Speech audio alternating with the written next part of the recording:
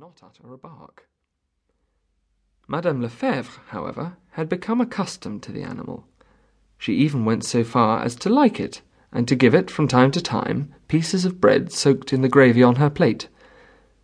But she had not once thought of the dog tax, and when they came to collect 8 francs, 8 francs, madame, for this puppy who never even barked, she almost fainted from the shock.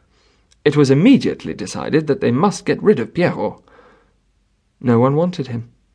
Everyone declined to take him for 10 leagues around. Then they resolved, not knowing what else to do, to make him piquer du mât.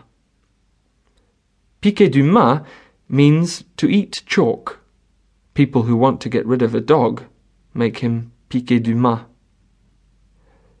In the midst of an immense plain, one sees a kind of hut, or rather a very small roof, standing above the ground.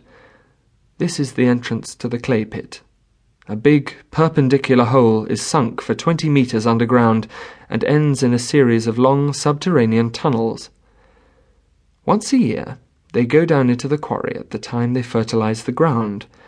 The rest of the year it serves as a cemetery for condemned dogs, and as one passes by this hole, plaintive howls, furious or despairing barks, and lamentable appeals reach one's ear.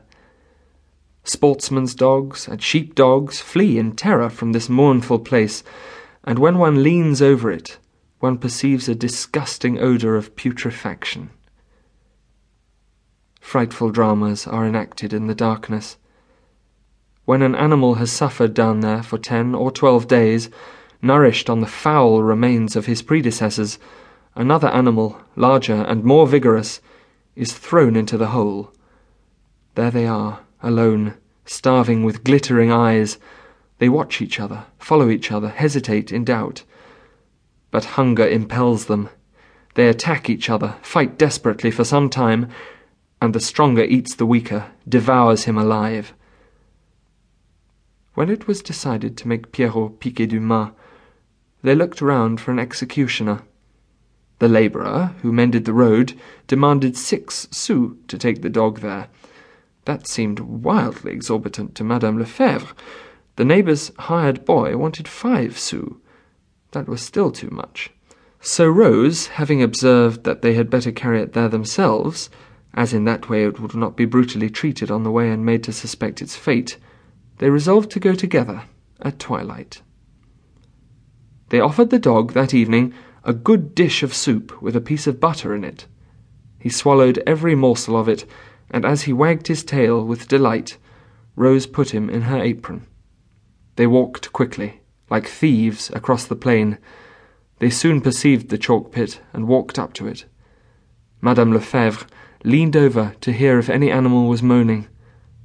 No, there were none there. Pierrot would be alone.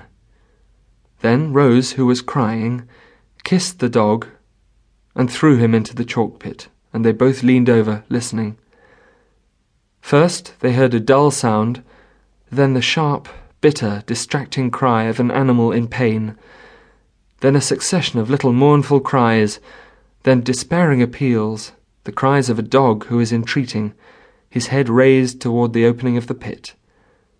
He yelped. Oh, how he yelped! They were filled with remorse, with terror, with a wild, inexplicable fear, and ran away from the spot. As Rose went faster, Madame Lefebvre cried, "Wait for me, Rose, wait for me!" At night they were haunted by frightful nightmares.